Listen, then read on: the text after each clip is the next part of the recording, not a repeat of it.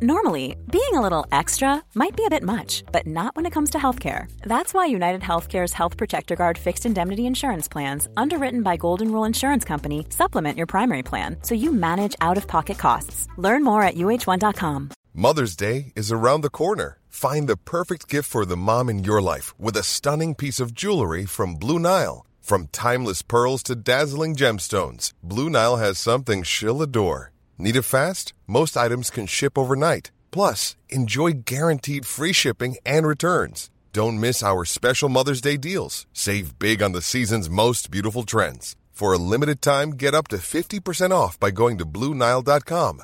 That's BlueNile.com. The Michael Reid Show podcast. Tune in weekdays from 9 on LMFM. To contact us, email now, michael@lmfm.ie. Friday morning, the 29th of October. Good morning, with much debate and discussion from now till 11 a.m. This is Michael Reid on LMFM. The Save Navan Hospital campaign says it expects 10,000 people to march in Navan tomorrow to oppose what it says is the imminent closure of the emergency department in Our Lady's Hospital, and with that, the closure of the hospital's ICU beds. The government says campaigners are mistaken. There is no risk to the hospital being downgraded, not yet anyhow. That's both sides of this argument as it stands. So the thing is, of course, both sides can't be right, not at the same time anyhow. So is politics at play? And who do you believe? Let's hear from both sides now. We're joined by Peadar Tóibín, who's named to TD for Meath West and also the chair of the Save Navan Hospital campaign. Thomas Byrne is the Minister for European Affairs and a Fianna Fáil TD for Meath East. And good morning to both of you, and thank you for joining us on the programme this morning. Minister, perhaps we could start with yourself as the representative of government today. Can you outline to us what the situation is before people go to march in order to save the hospital? Does the hospital need saving? Well, I'm the representative of government, Michael, but also proudly I'm the representative of the people of Meath East. And Navan Hospital is open, and Navan Hospital is staying open, despite what Peadar Tóibín will say. I certainly wish everyone well who'll be marching tomorrow. But the hospital is there. We've had this every few years from Peadar Tóibín about various issues. Last year we had the stroke situation. While stroke deaths are going down nationally, Peadar's campaigning about on the stroke services last year. This hospital is open, and that message needs to be out there to people, because quite frankly there are posters everywhere, Save Navan Hospital, which don't talk about the very small proposal which has now been stopped by the Minister for Health, and I mean that it has been stopped. Which is a very, very small part of what the hospital provides. That hospital is open. It is providing services. It is, I would say, providing more services than it ever has been and will be into the future. There is no doubt about that. Now, as I said, I wish everyone well, but the Minister for Health, after meeting myself, Damien English and Shane Castles, has decided to call a halt to this until he meets HSE to see exactly what they want to do, and to listen to concerns, because I've spoken to the clinical lead in the hospital and they have concerns. There's no question about that. I can't deny that. But we want to hear those concerns in full, and we want to see what the solutions are to make sure that there's a proper and safe hospital service there for the people of Meath, which Navan Hospital is one of a number of hospitals that serve people of Meath. And in fact, most people, myself included, will have been facilitated, and families will have been facilitated at a range of hospitals throughout this area. And that's just the geographic situation that we're in.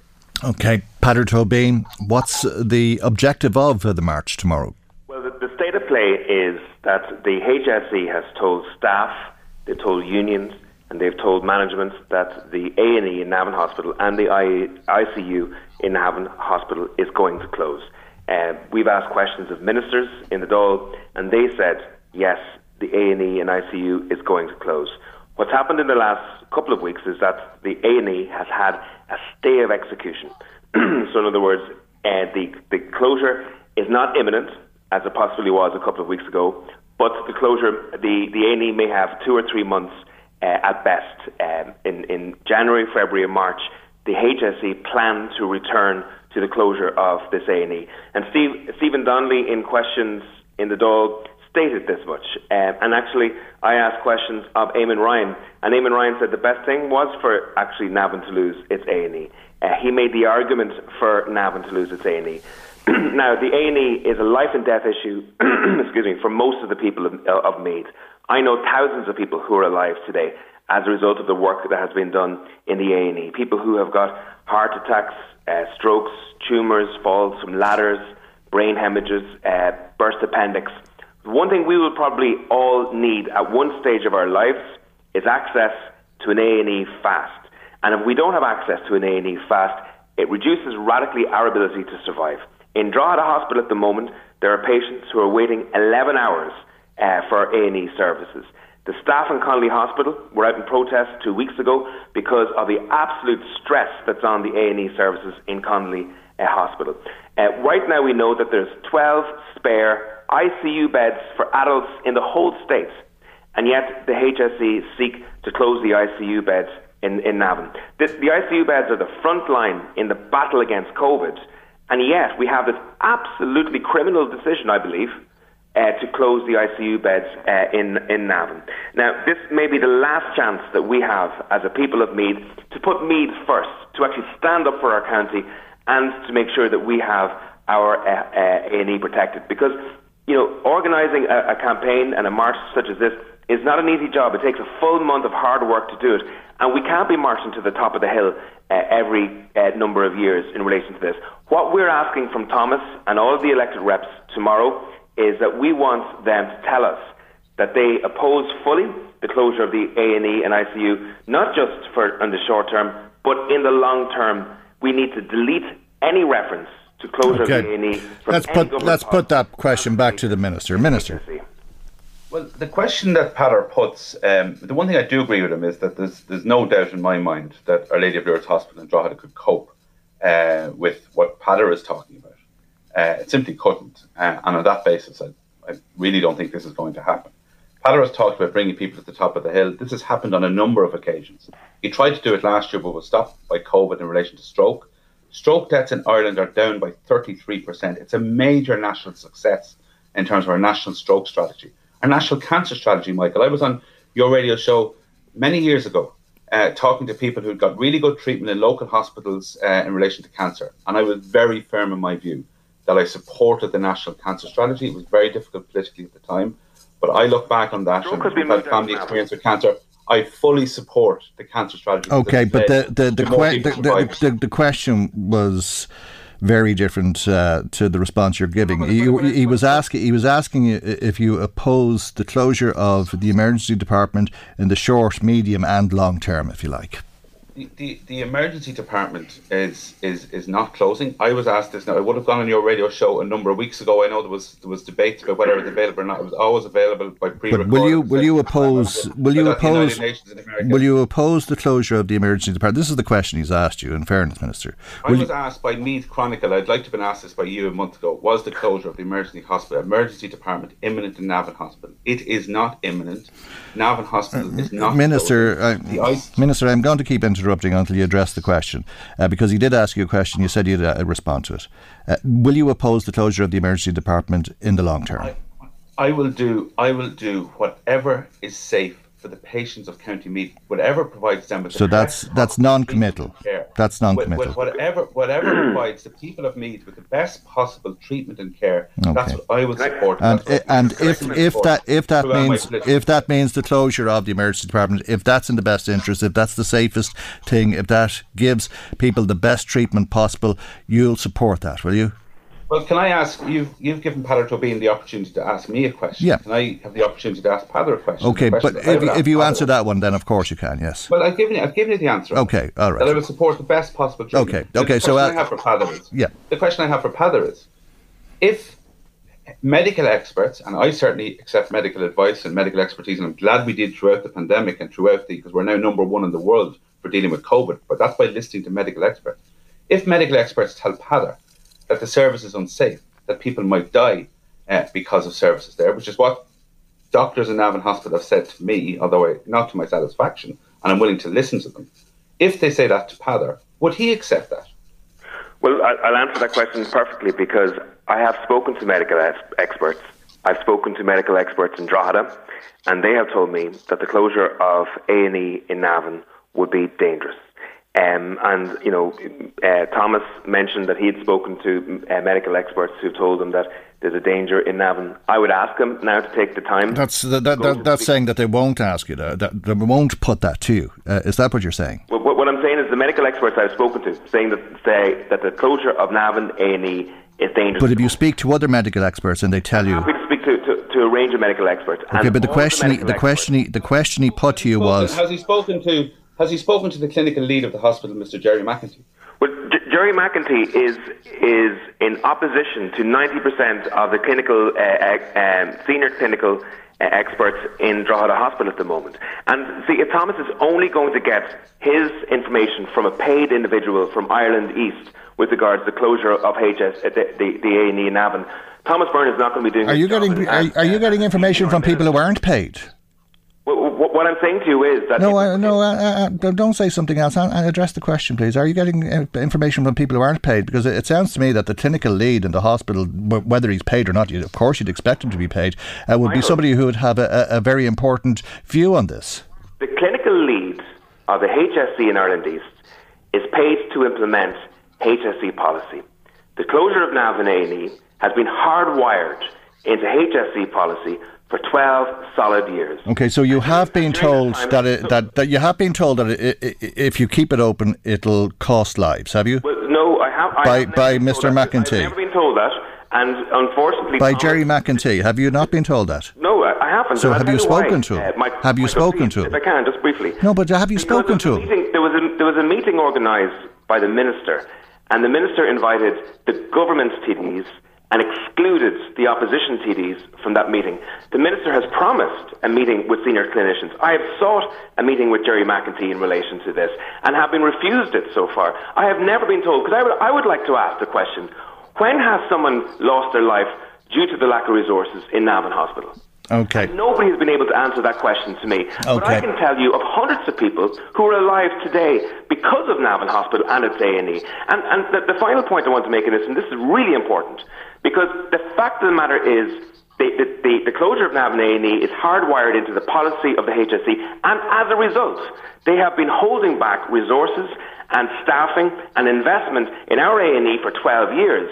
And as a result, we have lots of locums working in our hospital, doing the best they can, but it's not ideal. All right. Let me go back to the Minister, please, if I can. Why is it, Thomas Byrne, that ministers are standing up in our national parliament promising to involve opposition TDs in talks and discussions about this, and none of that has happened, and these meetings have taken place, the one which you mentioned, in which the clinical lead told you that it'll cost lives to keep it open? Michael, just to be absolutely clear, Jerry McEntee, by the way, is not some paid functionary of Ireland East hospitals. He's a person who's given a huge amount to Meath. He's a person who's given a huge amount to medicine and saved lots of lives. So he's someone whose word I take very seriously, and I suspect a lot of people will be disappointed by the way that Padder has referred to him there today. Now, I've also spoken to people who work in A&E, and they're certainly very concerned about Drogheda, and I absolutely accept that. The Drogheda simply couldn't cope at the moment. But what I would say is there was no meeting organised by the Minister yet with clinical people. That's going to happen in the next 2 weeks and will involve everybody.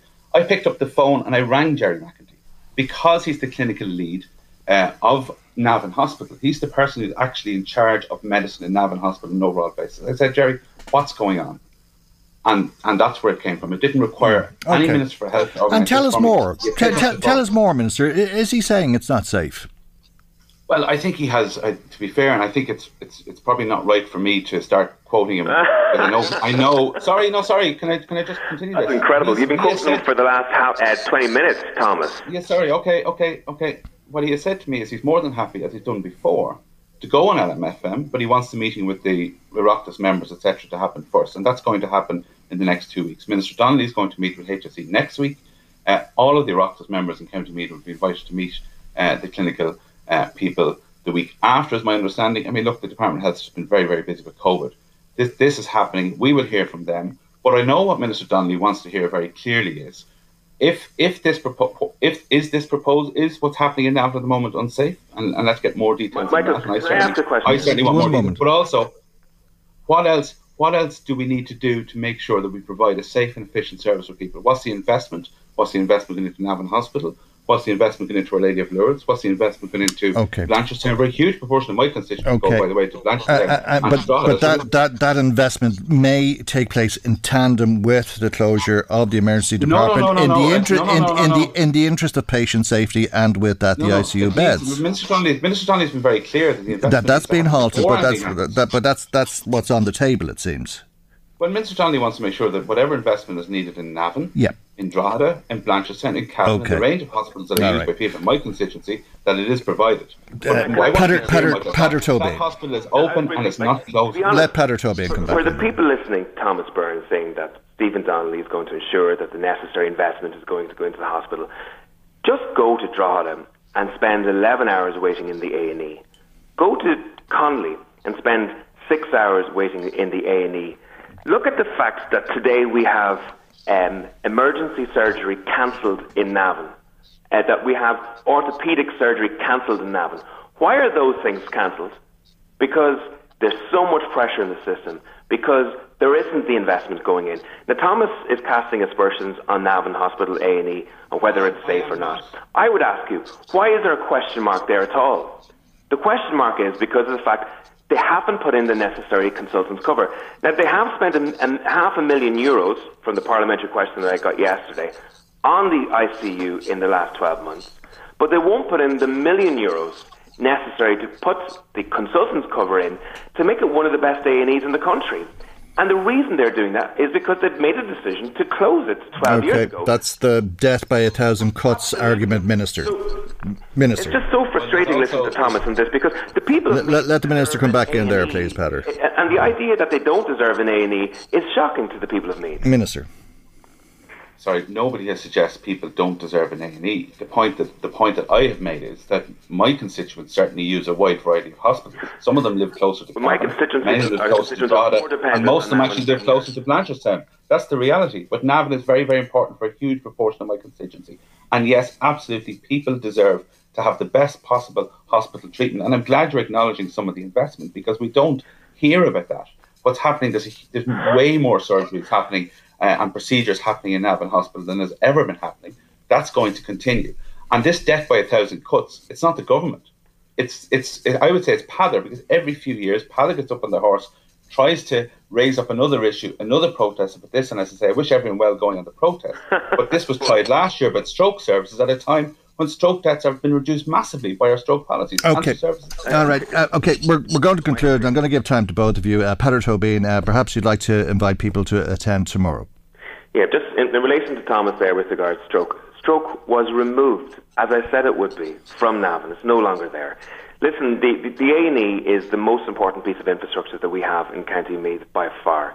There are thousands of people's lives depending upon it. One day, you or I could be dependent upon that A&E. This, I believe, 100% is true, that this could be our last chance to save that A&E. And I am absolutely delighted that we've seen such a mobilisation from football clubs and soccer clubs and active retirement, the churches.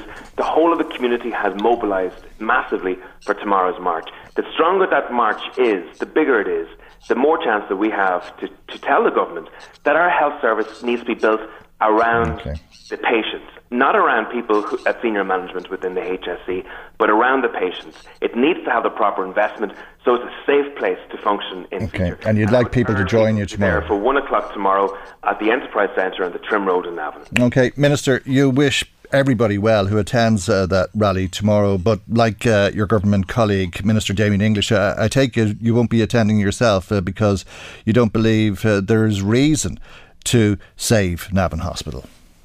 Well, look, I mean, I certainly hope to be in Navan, and no problem talking to people, of course. That's what I do, because first and foremost myself, and I speak for Damien and I'm sure Shane Cassels by saying we're representatives of the people of Meath. Navan Hospital is not closing. Navan Hospital remains open. I'm really glad that after a meeting that myself and Minister English had and Shane Cassels with Minister Donnelly, that he has halted the HSE proposals in relation to this. The Minister confirmed this in writing to you, Michael, when he asked you to do that. And what he's made clear is that we need safe and efficient services for everybody as close to home as possible. And that's what we need in this region. We need an absolute continuum of hospital services, as the vast majority of people, nobody goes to one hospital for everything. And that's the reality. Many people come from outside Navan to Navan for procedures, from all over the northeast of this country to Navan. That is what our hospital service is about. It's about saving lives. It's about providing services as efficiently as possible. And I am glad that we have somebody like Jerry McEntee, who's given a huge amount to Meath over many years in different formats, is in charge of Navan Hospital and is providing, and today providing, and tomorrow providing, and will be providing for years to come, excellent quality care and services at Navan Hospital. Okay, thank you both for joining us on the programme this morning. We'll leave it to people to make up their own minds, and indeed, if you're listening to us this morning, you heard two very different perspectives there. You're welcome to share your thoughts with us, but our thanks this morning to the Minister for European Affairs and Fianna Fáil TD for Meath East, Thomas Byrne, as well as Aontú leader and TD for Meath West, Peadar Tóibín, who's the chair of the Save the Navan Hospital campaign. Michael Reid on LMFM. Now, just a couple of comments in so far, and I think they're all, well, so just a couple about the hospital. And Jerry, one of the people in touch with us, who says, fair play to Peadar Tóibín. I'd like Michael to ask Minister Byrne if he's opposed to the closure. I think the Minister was saying that he would be opposed to the closure if it would save lives, but if he's told that keeping it open would cost lives, well, then that could be a different story. Declan is in Navan and he was on the phone to us. He was listening with interest to that debate this morning regarding the hospital, and he says the key thing for him is the word pause that the Health Minister used regarding the closure, which suggests to Declan that it's only a temporary reprieve. He didn't say that it would never close. I think there's some truth in that, Declan. Thanks for sharing your thought with us this morning as well. A text from somebody who says it's a disgrace shutting down the A&E. Well, it's not being closed yet anyway. I think Peadar Tóibín said the closure seemed to him to be imminent a couple of weeks ago. Now it looks as though it's a few months off. Thomas Byrne saying that the decision has been paused. He says, shame on the pen pushers who are like a bunch of snakes trying to close this hospital, and well done to those who are trying to keep it open. Deirdre says they can't close the hospital, the emergency department in the hospital. She said, I wouldn't be here today if it wasn't for the hospital. Thank you indeed for your text to the programme as well. Few texts so far. If you have any thoughts on it, though, you're welcome to share them with us, or any other subject for that matter. As always, we'd love to hear from you. Now we're going into another weekend, and this weekend, unlike most weekends through the year, it's an exciting time of the year, of course, especially for young children who'll be out trick-or-treating. Or will they be out trick-or-treating? There is a pandemic after all. COVID is rampant in our communities, and should they be out trick-and-treating? I think it comes back to the basic measures order. So people can trick-or-treat, people can do the things they normally do at Halloween, but maybe don't do it every day over the weekend. Maybe don't meet up with multiple different groups of children over the weekend. And the core message and the key message is that, and it will mean that some children are very disappointed this weekend, but if you have a sick child, then please isolate them and don't let them mix with other children, because RSV is circulating, because COVID is circulating, and flu will be circulating in due course. So it's not a message that any of us want to be giving, and it's not a message I'm sure that parents want to hear, but we do need to take the basic precautions. On the other hand, if we do take the basic precautions, there's no reason why people can't do the things that we normally do at Halloween very safely. Ronan Glynn, the Deputy CMO, yes, you can trick or treat if you're not sick, if you're not showing symptoms, and if you follow all the basic principles, you know, the stuff about coughing and keeping your distance and keeping your hands clean and so on. It's a view that's shared by the CMO, the Chief Medical Officer, Dr. Tony Houlihan. The question of children getting out and about and doing the kinds of things at Halloween, I think there are ways in which that can be done safely to try and minimise the kind of interaction between people, and that parents will know and understand the responsible ways of doing that, both in terms of their own children out and about and maybe other people calling to doors, that can happen in a way that doesn't involve close personal interaction. And obviously children who are symptomatic, all those basic measures should apply. And as I said, it's no different to anything else now that we undertake in society, whether we're talking about going out socially, whether we're talking about going out to work, or whether we're talking about going out to a match or whatever it may be. You need to understand the kinds of factors that influence your risk. What are the kinds of important behaviours that you need to undertake, both to protect yourself, to protect other people from coming infected by you, and that should influence the kinds of behaviours that you undertake. Dr. Tony Holohan there again saying yes, it's okay for the kids to trick or treat over the weekend, but to think about it as parents and to make sure that they're safe, that you're safe, and indeed that the people who will be getting knocks on the door are safe as well. And if you're getting a knock on the door and you're going to respond and give treats to kids for Halloween, maybe you'd think about your own safety and wash your hands afterwards and all of that sort of thing. Keep it in mind, because it is a special weekend and it'll be a busy weekend, and hopefully it'll be a happy weekend, and more importantly, hopefully it'll be a very safe Halloween this weekend. Michael Reid on LMFM. Minister Damien English told us yesterday about changes to the employment permits system in this country, which will allow workers from outside of the European Union come and live and work here, because a new flurry of work permits are about to be issued. The IFA has responded by saying this is positive, but more needs to be done. Paul Brophy is the IFA's horticultural chairman, and a very good morning to you, Paul. Thank you indeed for joining us. Those positives are the 100 permits for dairy farm assistants, but you say that should be 500 permits, and you're saying that the 1,000 horticultural operatives, the permits for those people is long overdue. No, well, I'd be here speaking. Thanks, Michael, for that introduction. But I'm here really to speak on the horticultural needs. I'm horticulture chair, so we would have lobbied for work permits for the probably the last 2 years, because our industry is extremely labour intensive. We would have probably 45-50% of our cost base is labour related, and we have worked with Enterprise and Employment trying to get Irish people to take up these jobs during the pandemic with no success. And you know, Damien English's office would have rigorously tested, you know, our information that we would have put forward in trying to recruit people, and how necessary the labour is to our particular industry. And we just couldn't fill the vacancies. There was nobody coming forward. Why? Well, what's the problem? I mean, if you've worked there and you're paying people to do it, why is it that they don't want to do it? Is the pay not enough, or is the work too hard, or is it a mixture of both? It's a mixture of both. Work is hard in our particular business. It's vegetable production, so it's outdoors in all sorts of weathers. So there's only particular people like that type of work. You know, we would be under huge economic pressure from cheap food policies that are sort of lobbied as being good for the what do you call it, the people who purchase food in supermarkets and in shops. But long term, the ripple down effect of that is that, you know, lower wages, minimum wage is all that's affordable in these businesses, and it's very, very difficult to attract a person, particularly when the pandemic unemployment payment was there. It was €250 a week for doing nothing. But they're not that, it's not that low pay, is it? I mean, the permits being issued will pay people, or will be for people who are paid between 27 and 30,000 euro.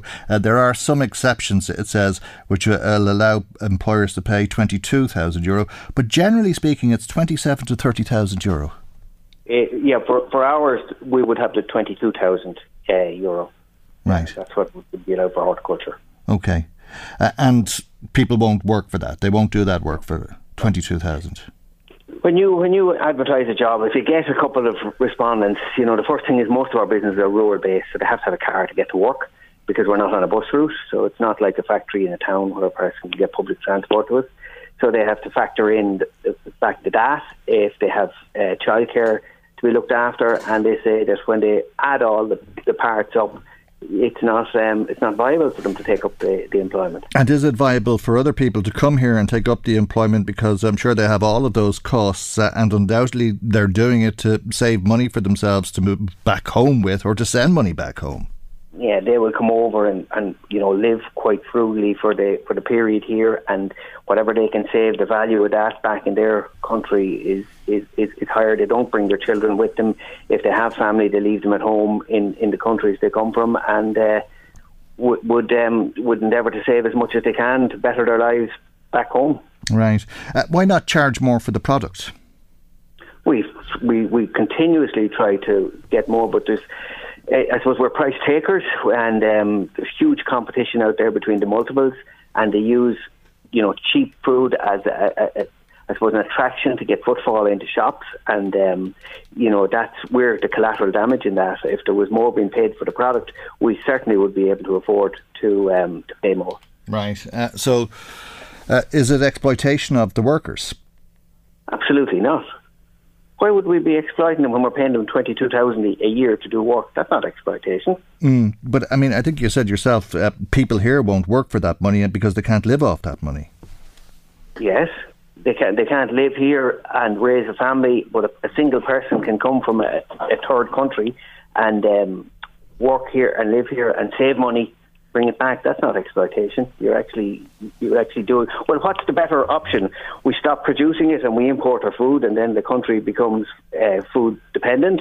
And you see what happens in the UK when they run out of truck drivers and the supply chains all start to grind to a halt. So we have to have our own food production, and whether that it means ultimately higher prices, which I hope it does, so that we can afford to pay more to the staff that work. Okay. You said they live frugally, though. How are they living? I mean, you're paying them minimum wage, I take it, at about $22,000 a year. Do you provide them with accommodation as well?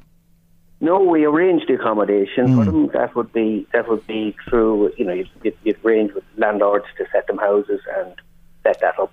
And is that taken out of the 22,000? Well, like anybody, you pay for your accommodation. Of course it is. Okay.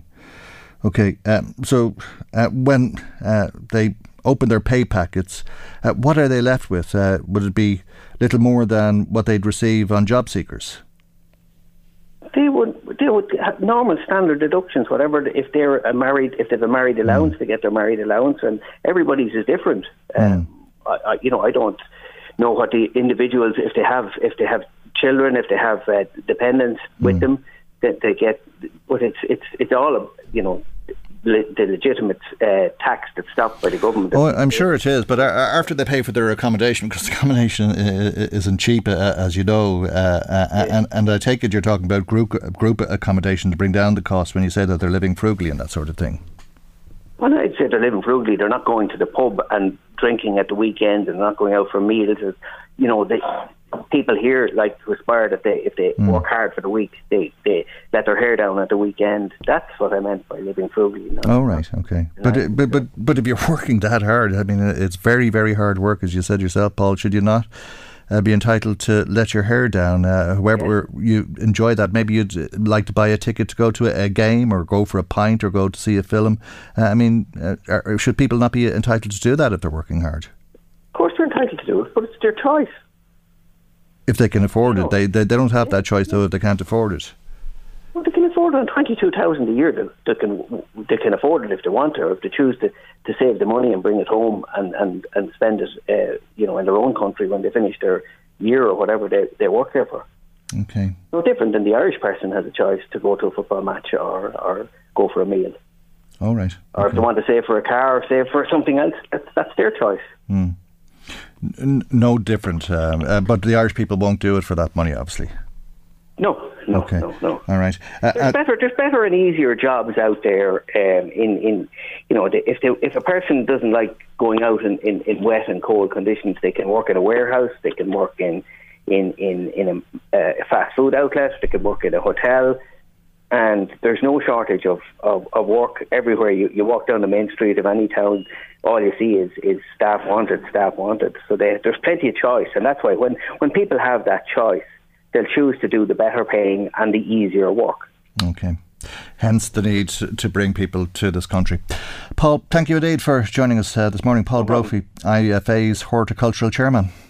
Michael Reid on LMFM. Yeah, thanks to Philip in Navan, one of the many people in touch with us today. He says nobody seems to be mentioning all of the funds that are being eaten by the building of the National Children's Hospital. Philip is wondering, is it because of this that other hospitals are underinvested? Thanks for your call, Philip. I don't think that would be the case, given that there's a plan that has been in place since 2013 to downgrade, if you like, 9 hospitals. 8 of them lost their emergency department and ICU beds. The one that hasn't happened to as yet is Our Lady's Hospital in Navan. The HSE wants that to happen now. That's what the board decided in July, but the Minister has paused that decision for the moment. Tony in touch with us saying Minister Byrne did his best to avoid answering questions on the programme this morning, but after listening to the debate, Tony says he's not any more confident about the future of services in Navan. Thomas says the plans have been paused by Stephen Donnelly, but he didn't guarantee that they will never happen. The people of Meath cannot afford to lose the hospital. If everyone in the North East had to attend the Lourdes for medical treatment, then the knock-on effect on waiting times would be astronomical. Mary says that there's no way the Lourdes can deal with the volume of traffic it would face if it was the sole A&E in the North East. Services and staff are already overstretched and they cannot handle any more pressure on the resource in Drogheda. Thank you indeed if you have been in touch. Lots of comments coming to us. We'll come to many more of them before the end of the programme. It was a slow start on the phones today, but by God, the calls are flying in now, and we'll hear lots more comments, as I say, later on. But let's go back to Navan and a separate subject, because if you were listening to us yesterday, you'd have heard Independent Councillor Alan Laws tell us about 4 people, including an 18-year-old woman, who were homeless and out in that dreadful rain the night previous, and we said we'd come back to it today. We did approach Meath County Council and they haven't responded to us as yet, but Alan Laws is with us, and a very good morning to you, Alan, and thanks for joining us. Can you give us an update on the situation? Yeah, good morning, Michael, and thanks again for the invite to come on your programme this morning. It's nice to have a little bit of good news for you this morning, Michael. The emergency accommodation itself contacted that gentleman yesterday and confirmed that there will be a bed found for him tonight in that location. So that's good. His problem is solved. On the case of the young 18-year-old girl, this girl has never claimed social welfare before, so she's in the process of claiming her first social welfare payment through the post office here in Navan. Now that will satisfy Meath County Council's link to a location in County Meath. And so hopefully I will be able to source accommodation for that, emergency accommodation for that girl, probably on Monday. In the meantime, Michael, because of a generous donation from a local Meath businessman, I'm able to I found accommodation for that young girl for tonight, tomorrow night and Sunday night, and hopefully when she fills out the form to claim her social welfare, I'll take a copy of that, send it to Meath County Council, and I should think that satisfies them that her location will be in County Meath to claim her first social welfare payment. So therefore, I would hope that Meath County Council will accommodate her in emergency accommodation come Monday. But thanks to the generous people of Meath and this businessman in particular, I have the ability to look after this young girl who has fallen through the cracks in the system. Like, it was, being honest, Michael, it was probably the invite onto your show and the power of social media. Both of them made a difference. But I probably shouldn't have been on your show at all, Michael. If the system worked properly, you wouldn't even hear about this. And I suppose that's the sort of thing that would restore your faith in human nature, because when people know there are problems like this, they respond, and if they can, well then they do so with their wallet, which is obviously the case here, and a very generous response from that individual who's made sure that that girl will be off the streets. She'll be indoors, she'll be warm and safe and dry, but most of all safe, as you mentioned yesterday. Not a pleasant thing to think of an 18-year-old girl homeless like that, out on the streets with no way of defending herself. But just explain to me a little bit more about the social welfare payment, because I'm sitting here scratching my head. Are you telling me that you cannot be homeless if you're not claiming social welfare? No, what the system at Meath County Council was, and the reason they gave me for not accommodating this young lady was that she was originally from Dublin. Yeah. Now this young lady is out of care, and unfortunately we have a system, Michael, that when a person could be 17 years and 11 months and they get all the support and help from the state that they need. Yeah. But once they turn 18, the state abandons them. And that's what's happened with this young lady here, I think. And basically, she's never claimed social welfare before. So, was she in care, Alan? I'm not 100% sure, right, but okay. because she hasn't claimed social welfare before, I would presume that would be the case. But what I'm saying to Michael is that our first social welfare payment she can claim in County Meath. That satisfies Meath County Council's requirement that you have to have a link to County Meath to avail of homeless services in County Meath. Right. That satisfies their requirement for that. Unfortunately, it's red tape that we really shouldn't be dealing with, Michael, because it's an 18-year-old bureaucracy gone here. mad. I mean, you're telling me, and tell me if I'm wrong, correct me if I'm wrong, you're telling me that if an 18-year-old is standing in front of me in Navan today and says, I've nowhere to go, I've no money, I need help, I need accommodation, that if I'm the council, I'll be saying, well, you're not from Navan, you've nothing to prove you're from Navan. Again, you're quite correct, and you invited me on the show before when I highlighted the fact that we had a family with a 15-year-old special needs boy and his 11-year-old sister. Meath County Council said the exact same thing to that family when they ended up homeless, and that was a 15-year-old boy with special needs. And they send these children on their way. Yes, because the father, they were from Bulgaria originally. The father got a job in Dublin. They had no link to anywhere in Ireland in reality because they'd only arrived. And because, again, I found them in Trim, they were sleeping at the side of a garage. That was a 15-year-old boy and his 11-year-old girl, and we used this requirement again with locations to deny them. I remember it well, but I mean, you know, the rules are the rules, and you can't blame the officials or the bureaucrats for the bureaucracy. But there's something wrong with the bureaucracy. But there is something wrong with the bureaucracy if common sense doesn't come in. You're standing in front of me, you're a young person, but regardless of your age, but particularly with a young girl, I think, who's going to sleep on the streets, you're standing in front of me, you're here, and you're looking for help, but I can't help you because I can't prove that you're here, really. That's what it comes down to. Yeah. I mean, when I met that girl the other day, like, I got a PPS number off her, you know, I had to fill in the requirement of data protection, I had to fill in a data form to represent the young lady. I sent all that into Meath County Council. So your PPS number really describes who you are. So they knew who the girl are, they could find out what they want. I gave the phone number of the young lady itself to Meath County Council. So they had all the requirements they needed. And like I say, one of these days, Michael has said it, keep on saying it to you. It's good that I'm on your show this morning saying something positive. I just hope one of these days, Michael, I'm not on your show saying the opposite, that something's going to happen to one of these young people, vulnerable young people, when we walk away from them because of red tape. Yeah, and I bet those people who are turning them away are thinking exactly the same thing. There's a lot of good people who work in this field, and their hands are tied by the rules. This is the bureaucracy of it.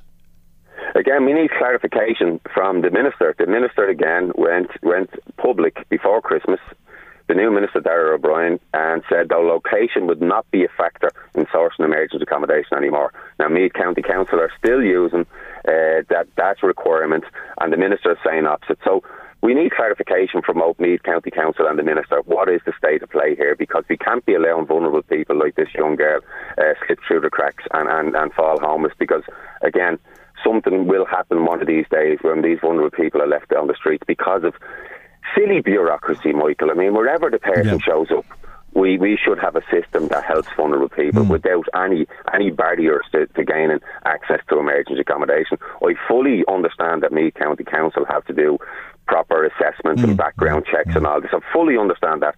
That might take time, a little bit of red tape. We can work together to get around that. But when you get a point blank no, and I have to walk away from an 18-year-old kid, Michael. I have 4 daughters myself. That doesn't go down well with me. And I'm sure, you know, the officials in the Housing Office, I'm sure the CEO of Meath County Council are parents themselves. Yeah, and that's what I'm saying. I'm sure they don't like it either. Walk away from their children. That must be an awful job. I mean, it must be an awful thing to have to say no and know that somebody needs help. But if your hands are tied, your hands are tied.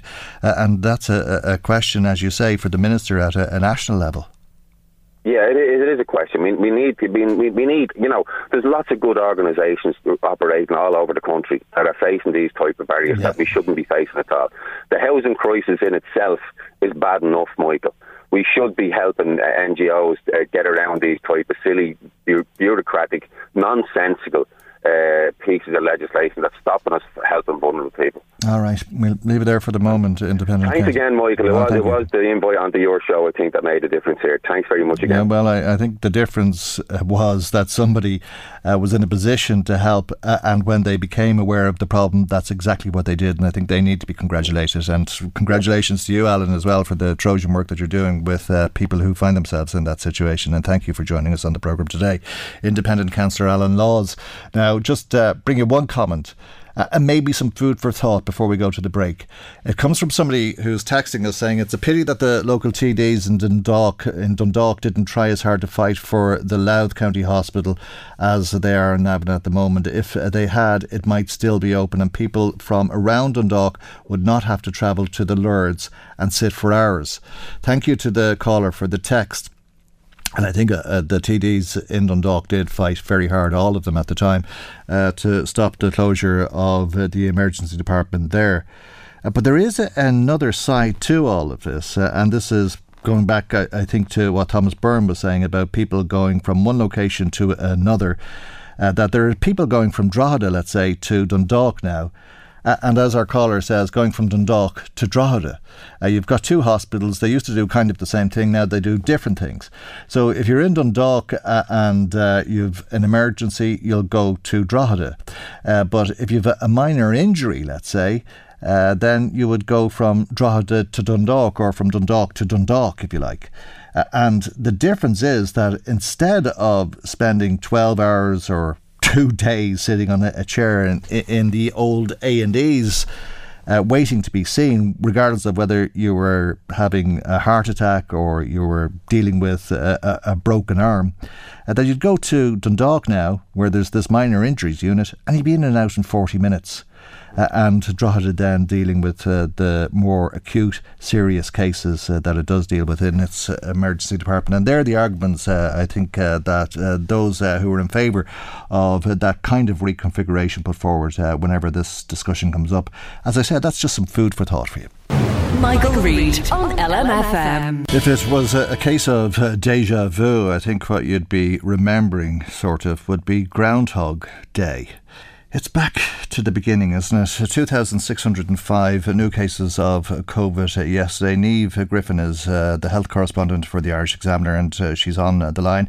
Very good morning to you, Niamh, and thanks for joining us. Hard to believe we're back here talking... I'm sorry? Yes, it's very disappointing, isn't it? Yeah, it's depressing. I'm not sure if you would agree. I thought the NPHET briefing this week was probably the most depressing, the grimmest of all, given where we thought we were going to be. Tell us about the incidence of the virus in children. There's particular concern about the 5 to 12-year-olds, and it seems as though more 5 to 12-year-olds have COVID in terms of the percentage of that cohort than the adult population. Just at the moment, the cases have indeed sadly spiked in that age group. They were going down in September, and then since the 4th of October have been rising again, Michael. Excuse me. And at the moment, they are the highest incidence rate compared to every other age group. So we're at 436 per 100,000 compared to just over 300 for adults. Okay. Per 100,000. All right. So even though they were saying at the NPHET briefing that children this age are far less likely to get severe illness, but I suppose that's not much reassurance to parents, really, if you're worried about your young child, Yeah, I wonder if that's a reason for the rest of us to be very worried, because if they're not showing signs, the incidence rate could actually be far higher. Well, there are worries about that. You'll remember, I suppose, they stopped the contact tracing for asymptomatic school children at the end of September because we were all outraged at having to keep children at home. But it seems now that that around that time was when the rates started rising again amongst children. So I think I saw Leo Varadkar saying yesterday that it might be reconsidered to reintroduce some type of contact tracing for children. And that's what the INTO want, quite clearly, as we've been hearing this morning. And there certainly seems to be very good arguments for that. And greater contact tracing all round, I think people would like to see. But we're going into the Halloween weekend and children will be out trick-or-treating. And the advice seems to be that that's okay to do. Yes, the advice seems to be that it's all right to be outside, but not to go inside, and they're advising not to go with multiple trips. So if you have 2 or 3 children, they should go together and go once. Okay. Seems to be the advice. And I suppose in fairness, you are outdoors and masked. I mean, children would traditionally be masked anyway for Halloween. But it's certainly not going to be the Halloween we were thinking we might have. Yeah, all right. Well, they're always very scary, these little children with their masks on. Some people might find them all the more scary this weekend.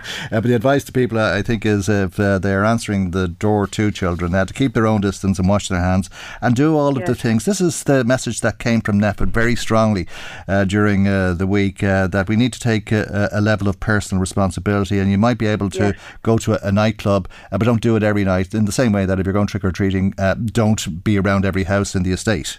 That's right. I think Dr. Ronan Lynn was talking about having sort of a contact budget for your household, so that if someone goes to a nightclub Friday night, maybe don't visit Granny for a couple, until you're sure that you didn't pick up something, and to look at if your children are going trick-or-treating at the weekend, do they then also need to go and visit all the cousins over the weekend to try and balance it out. So it's definitely not the cocooning advice of last year, but they are talking about risk assessing what we're doing, I suppose, and looking at who you're in contact with. Okay. What are they saying about antigen tests? Yes, the antigen war is in Ireland. So their antigen tests are being used now in a lot of universities and even in some childcare centres. And there is growing calls for them to be used more regularly in Ireland in schools. In England at the moment, for example, you can get an antigen test sent out to you quite sort of routinely to try and keep an eye on the levels, even though actually levels are quite high there, over 40,000 cases a day. So there are calls here to start doing that more frequently. But I don't know if any parents listening have tried to give an antigen test to a young child. It's quite painful. It's very similar to the PCR test. Right. Well, it's not painful for an adult, but having seen what happens when young children get them, it's not pleasant, Michael. Okay, right. I haven't seen either in adults or children, but not it's sure. The same, the swab up the nose, and they just don't like it. Right, yeah. I suppose I can understand that. But they're going to send antigen tests to people in the post. I was speaking to one of our listeners, Joe, last week about this, and he says, is there much sense to that? I mean, if you've symptoms today and they send you an antigen test on a Friday, maybe Tuesday evening before you get it? No, I think the post would be more or less same day delivery, really, wouldn't it? And you'd have Saturday. Well, I suppose you don't have Saturday post everywhere. It probably depends. He's probably got a point depending on where you live. But, I mean, if you're concerned, you can buy antigen tests in pharmacies now, and the pharmacist will be able to advise you how to use it and how to get the results. So that's probably a quicker option, really. Okay, there's a lot of messaging going out to people who aren't vaccinated, and a particular concern about women who are expecting children, and a rise in the number of people who are in maternity wards who have contracted the virus, for that matter. Yes, that's right. So there's a big push. I think the last figure I saw was 283 unvaccinated people in Ireland, unvaccinated or partially vaccinated. So there's a big push to get those last people into the system for them to consider it, I suppose, to ask for information. And there is growing concern at the number of pregnant women who've been in ICUs, I think 15 now since the end of June. And some of them, Dr. Peter McKenna and Dr. Cleona Murphy, were saying this week, ventilated for weeks. So you're away from your baby, some of them giving birth early, like premature delivery, to try and protect the baby. So there is a lot of concern. And again, advice if you're pregnant or considering pregnancy to go and talk to your obstetrician or to your hospital midwife or your home birth midwife, if that's your option, and try and get as much information as you can. And it's safe to get the vaccine if you're planning a pregnancy or if you're at any stage in a pregnancy. Yes, that's right. Dr. Cleona Murphy, I spoke to her yesterday from the Coombe Hospital, and she was advising anyone doing fertility treatment to also consider vaccination. The vaccines do not impact on your fertility or that of your partner. Right.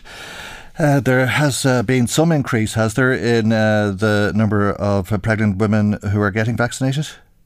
Yes, there is. The HSEs did a survey last week, and they're now saying it's up to 58%, which is a big jump up. It was at about 30%. Right. But Dr. Murphy said, unfortunately, that's an average. So there are some units with, lower levels. And she was really urging women to come forward and try and get information. Right, it's obviously well below the 93%. So the pregnant women feeding into the 7% of the population who have not been vaccinated, but also a lot of people who weren't born in this country, foreign nationals who are living and working in this country, choosing not to get vaccinated for whatever reason. A small number. I mean, I suppose, again, it's small numbers of different groups. And there is, I suppose, if you're from a country where the vaccination rate is low, which it is low in some Eastern European countries, you might feel that information is more trustworthy than what's here. So again, the HSE are putting out information through social media in, I think, 26 or 36 languages, lot of languages, Michael, to try and counter that and give people, more accessible information. Right. Okay, so that they can understand the importance of it and how they can protect themselves and others for that matter. Exactly. Okay, what's your sense of things, Niamh? Because you've been following this closer than most of us over the course of the last 18 months or however long it has been, and we're all obsessed by it. But I mean, do you think that we're going to go into another lockdown, or where is it going at this stage? Well, at the NPHET briefing that you mentioned at the start, I think every journalist in the room, we all asked him about lockdowns, and he said, Dr. Holan said, at the present moment, it's not their expectation, and it's not something they're considering nationally or locally.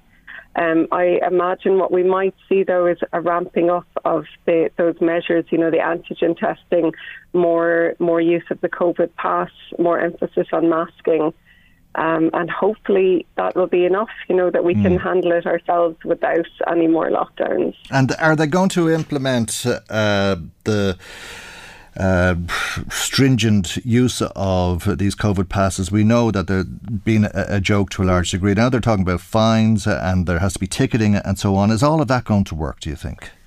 Well, you'd hope so, I suppose. I mean, that's one thing we can control ourselves. At NPHET, we're saying if you go to a place and your COVID pass is not checked, that you shouldn't go in, that's for us to give a sign to the restaurant or the pub that we don't feel safe there and we don't want to go in.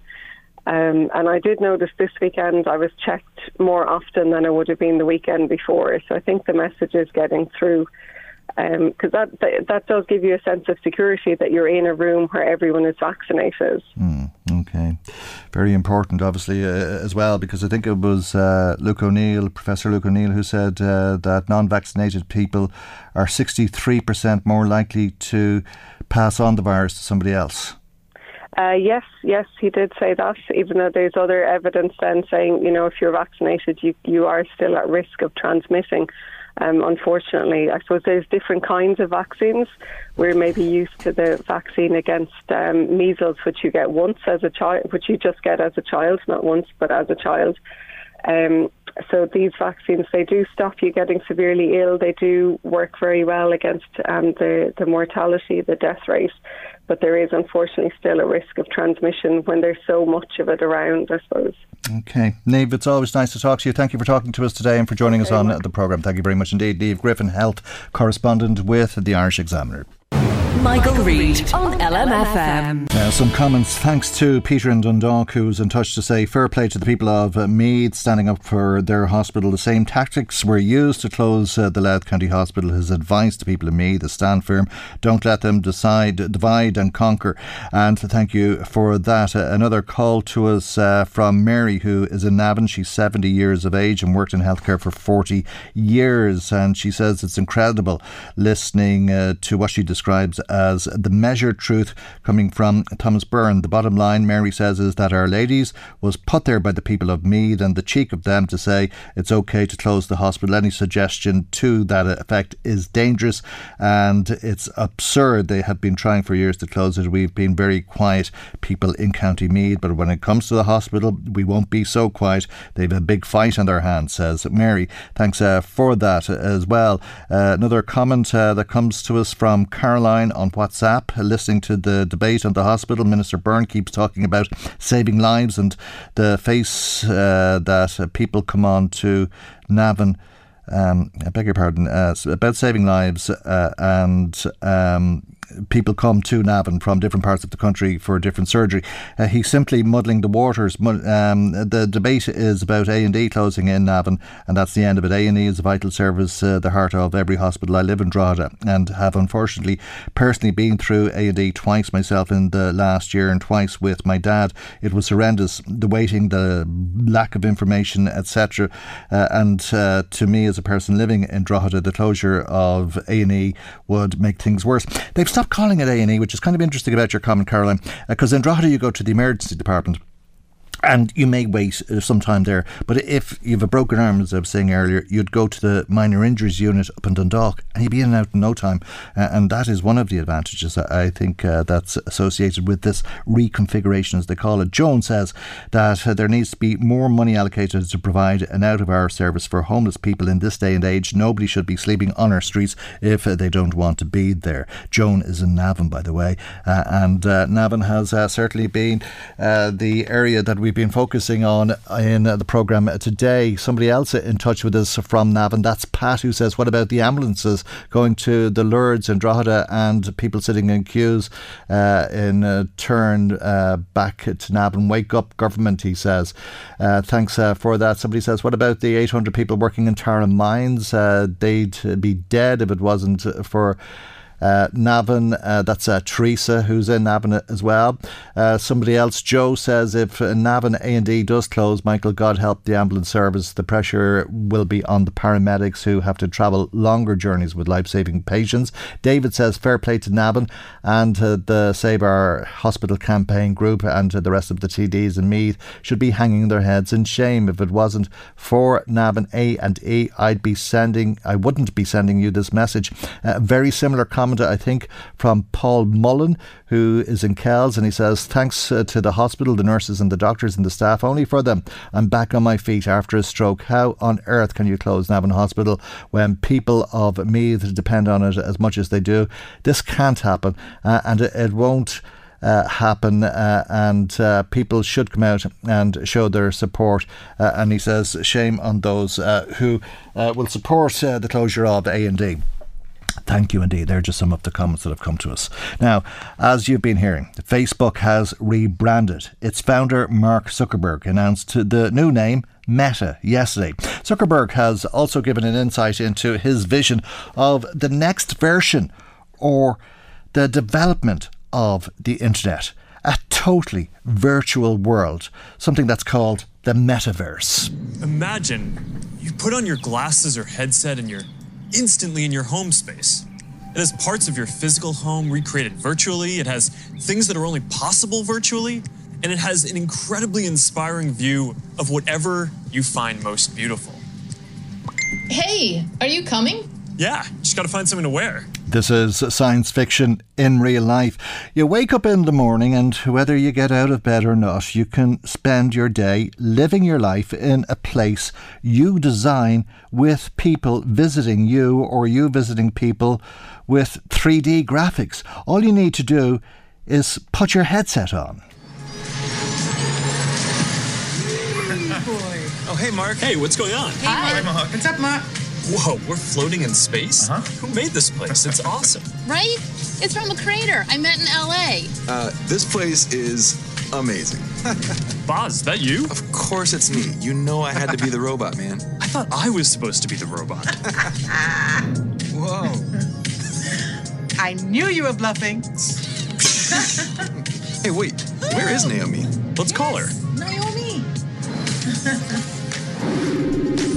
Hey, should we deal you in? Sorry, I'm running late, but you gotta see what we're checking out. There's an artist going around Soho hiding AR pieces for people to find. 3D street art? That's cool. Send that link over so we can all look at it. This is stunning. That is something. That's awesome. Wow. I love the movement. Wait, it's disappearing. This is amazing. It's kind of like you're living in a cartoon. I mean, living in a cartoon. All these wonderful looking people in this wonderful looking place going around the place. Check out his forest room. Huh, let's see it. Koi fish that fly? That's new. Now, Mark Zuckerberg's presentation went on for much longer than we have time for here, and probably needs to be seen to be really understood. But life in the metaverse, as it's going to be called, is a life that you create yourself. You put on your headset, you decide what you look like, you choose your clothes, you create your house and decorate your house, invite friends around, or go to a concert. Float around in space, if you prefer. The metaverse is life lived in a headset. You're going to really feel like you're there with other people. You'll see their facial expressions, you'll see their body language, maybe figure out if they're actually holding a winning hand. All the subtle ways that we communicate that today's technology can't quite deliver. Next, there are avatars. And that's how we're going to represent ourselves in the metaverse. Avatars will be as common as profile pictures today, but instead of a static image, they're going to be living 3D representations of you. Your expressions, your gestures, that are going to make interactions much richer than anything that's possible online today. You'll probably have a photorealistic avatar for work, a stylized one for hanging out, and maybe even a fantasy one for gaming. You're going to have a wardrobe of virtual clothes for different occasions, designed by different creators and from different apps and experiences. Importantly, you should be able to bring your avatar and digital items across different apps and experiences in the metaverse. Mad, isn't it? Complimenting someone in the future could be like saying, "Oh, I love your avatar." Beyond avatars, there is your home space. You're going to be able to design it to look the way you want, maybe put up your own pictures and videos and store your digital goods. You're going to be able to invite people over, play games and hang out. You'll also even have a home office where you can work. Your home is your personal space from which you can teleport to anywhere you want. Now, speaking of teleporting, there are going to be all kinds of different spaces that people make. Rooms like the ones that we just saw, but also games and whole worlds that you can teleport in and out of whenever you want. Teleporting, right. So the idea then is that instead of spending all day on your phone, you move in. It's like living in the internet. You're going to be able to bring things from the physical world into the metaverse. Almost any type of media that can be represented digitally, photos, videos, art, music, movies, books, games, you name it. And lots of things that are physical today, like screens, will just be able to be holograms in the future. You won't need a physical TV. It'll just be a $1 hologram from some high school kid halfway across the world. And you'll be able to take your items and project them into the physical world as holograms in augmented reality too. Beam 'em up, Scotty. God, I don't know, I'm feeling old this morning. Younger minds will probably envisage all of this better than some of us who think it's not that long ago since this was the stuff of fantasy, the likes of which you'd see maybe in the Twilight Zone or E.T. or Star Wars. And while this may sound like science fiction, we're starting to see a lot of these technologies coming together. In the next 5 or 10 years, a lot of this is going to be mainstream. And a lot of us will be creating and inhabiting worlds that are just as detailed and convincing as this one on a daily basis. So even though it's still a long way off, we're starting to work on some of these foundational concepts today. Horizon is the social platform that we're building for people to create and interact in the metaverse. All right, the metaverse. That's Mark Zuckerberg. It's dreadfully interesting nonetheless. Terribly interesting, it has to be said at that. Michael Reid on LMFM. Now, Met Éireann is forecasting temperatures today of between 11 and 13 degrees Celsius. There's not much difference between the two, is there? Or is there? Well, it depends on the context. For example, do you know that the world is 1.2 degrees Celsius warmer than it was in the 19th century? The result of that is global warming.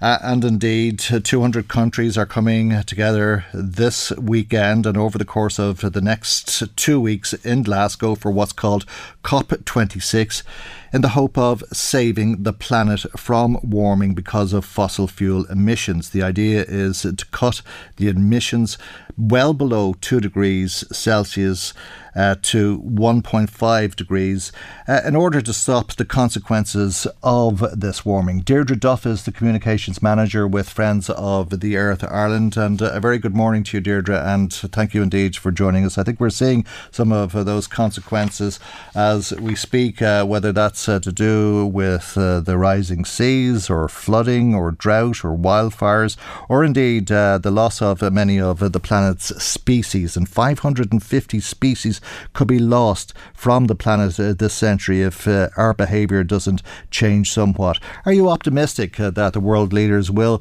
not just come to an agreement but will implement the policies that they agree on? Hi Michael, thanks for having me on. Good question. So I think the short answer is I don't think that this current COP is going to be a silver bullet. If we look at, so basically just I suppose to give a little bit of background, 6 years ago we had the Paris Agreement, which some of your listeners may be familiar with. And as you say, back then world leaders agreed that we would strive to limit warming to 2.2 degrees and to strive for 1.5 degrees. And they're now coming back. They've met every year since, bar last year because of COVID, but they're now coming back to kind of agree on the rule book of how that is going to happen, and also to revise their individual pledges and what each country is pledging to do in order to limit warming to 1.5 degrees. Unfortunately, if you look at the pledges so far, they're adding up to about 2.7 to 3 degrees, which would be absolutely devastating. It would make, vast parts of the planet uninhabitable. And it looks like, so we've seen some of the pledges that countries are going to be revealing and unveiling at the COP. We will see some more, but realistically speaking, it looks like they will not add up to 1.5 degrees. But I think this COP is about, we're definitely in a very serious situation, but it's not. The outcome of this, one way or the other, isn't going to be the end of the game, end of the story. What will you be watching out for over the next couple of weeks? Will you be watching out for who's there and what they're saying and what they're pledging, or will it be a question of who's not there and what's not being pledged to, for that matter? Yeah, I mean, look, what the pledges will add up to, when we get them all together, will be important. Like, how far off are they from 1.5? I think you touched on something there in saying what they're saying. I think if we see individual countries and listen to what they're saying and seeing are there things there that they're committing to, in the coming weeks and months and years in terms of their own country's emission reductions, and can we then build public pressure to hold them to that, but also to ramp up the ambition much further, because we know it won't be enough. I think the really important thing too to stress is the global justice element of this. Like, climate change is a global problem and we need global solutions to it.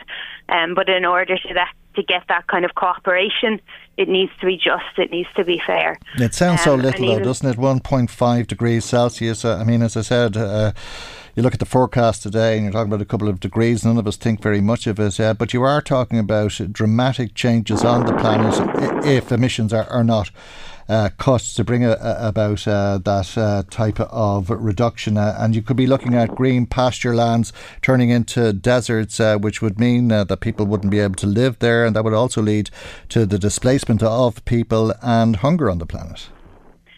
And I think the really important thing to say is that this isn't a problem for the future. It's a problem that's happening now. And there's, huge numbers of people all around the world, mostly in the global south, people who have done practically nothing to cause the problem in comparison to corporations and rich people in the global north, and they're already suffering. They're already not being able to put food on the table because of the climate change that we have caused. You think of some of the Pacific Island nations, their countries are literally under threat. So for these people, this is not a problem of the future. It's a problem now. Of course, it will affect us all, but it's not affecting us all equally. And we all want to save the planet, though, but we don't want to reduce the national herd. We don't want to pay more for coal. We don't want to pay more for diesel. We don't want to pay for it, I think, but there has to be some pain, or if there is to be this gain, or there could be catastrophe. Yeah, and I guess the interesting thing is the public probably are not as opposed to climate action as we would think. So there was actually a poll published yesterday. This was polling Irish people, and it found that 80% of people back the government's new plan to cut our climate changing pollution by 50%, 51% in, so i.e. cutting it in half by 2030. So 80% of people were in favour of that, and 50% actually thought we should be going further, and doing more. And the other interesting thing with that poll was that not only were people supportive of climate action, but they also thought that it would have a positive impact on their lives. So 3 times as many people thought that the impact of climate action would be mostly positive as those who thought it would be mostly negative. So 60% of the Irish public were saying that they felt that climate action would be mostly positive. So I think that should give a lot of confidence to our TDs and indeed to all politicians, who to give them the mandate to support the action that we so desperately need. That the public are behind them on this. And I think sometimes we tend to hear kind of from vocal vested interests who are kind of worried about maybe the short-term impacts on their own industry. And I think sometimes these concerns can kind of shout loudest, but actually there is a very solid majority of the public that really think we should be making climate action a priority. OK, Deirdre, thank you indeed for joining us this morning. That's Deirdre Duff, Communications Manager with Friends of the Earth Ireland. That's our programme for today. Hope you have a lovely weekend. God willing, we'll see you for our next programme on Monday morning at 9 a.m. on LMFM. Good morning, bye-bye. The Michael Reid Show podcast. Tune in weekdays from 9 on LMFM. To contact us, email now, michael@lmfm.ie. Normally, being a little extra might be a bit much, but not when it comes to healthcare. That's why United Healthcare's Health Protector Guard fixed indemnity insurance plans, underwritten by Golden Rule Insurance Company, supplement your primary plan so you manage out-of-pocket costs. Learn more at uh1.com. It's that time of the year. Your vacation is coming up. You can already hear the beach waves, feel the warm breeze, relax, and think about work. You really, really want it all to work out while you're away. Monday.com gives you and the team that peace of mind. When all work is on one platform and everyone's in sync, things just flow. Wherever you are, tap the banner to go to Monday.com. Ready to pop the question? The jewelers at BlueNile.com have got sparkle down to a science with beautiful lab-grown diamonds worthy of your most brilliant moments. Their lab-grown diamonds are independently graded and guaranteed identical to natural diamonds, and they're ready to ship to your door. Go to BlueNile.com and use promo code LISTEN to get $50 off your purchase of $500 or more. That's code LISTEN at BlueNile.com for $50 off. BlueNile.com, code LISTEN. Cool fact, a crocodile can't stick out its tongue. Also, you can get health insurance for a month or just under a year in some states. United Healthcare short-term insurance plans, underwritten by Golden Rule Insurance Company, offer flexible, budget-friendly coverage for you. Learn more at uh1.com. Confidence starts with loving who you are. And when your skin feels nourished and glows on the outside, you naturally radiate confidence from the inside. Give your skin a glow up with Osea's clinically proven Mega Moisture Duo. This ultra-hydrating body care features 2 of Osea's best sellers, Undaria Algae Body Oil and Undaria Collagen Body Lotion. These seaweed-powered heroes use skincare-level ingredients normally reserved for your face for results you can see and confidence you can feel. Osea has been making clean, clinically proven seaweed-infused face and body care products for over 28 years. This luxurious skincare is vegan, cruelty-free, and climate-neutral certified, so you never have to choose between your values and your best skin. Glow from the inside out. Get 10% off your first order with code GLOW at OseaMalibu.com. That's OSEA Malibu.com, code GLOW.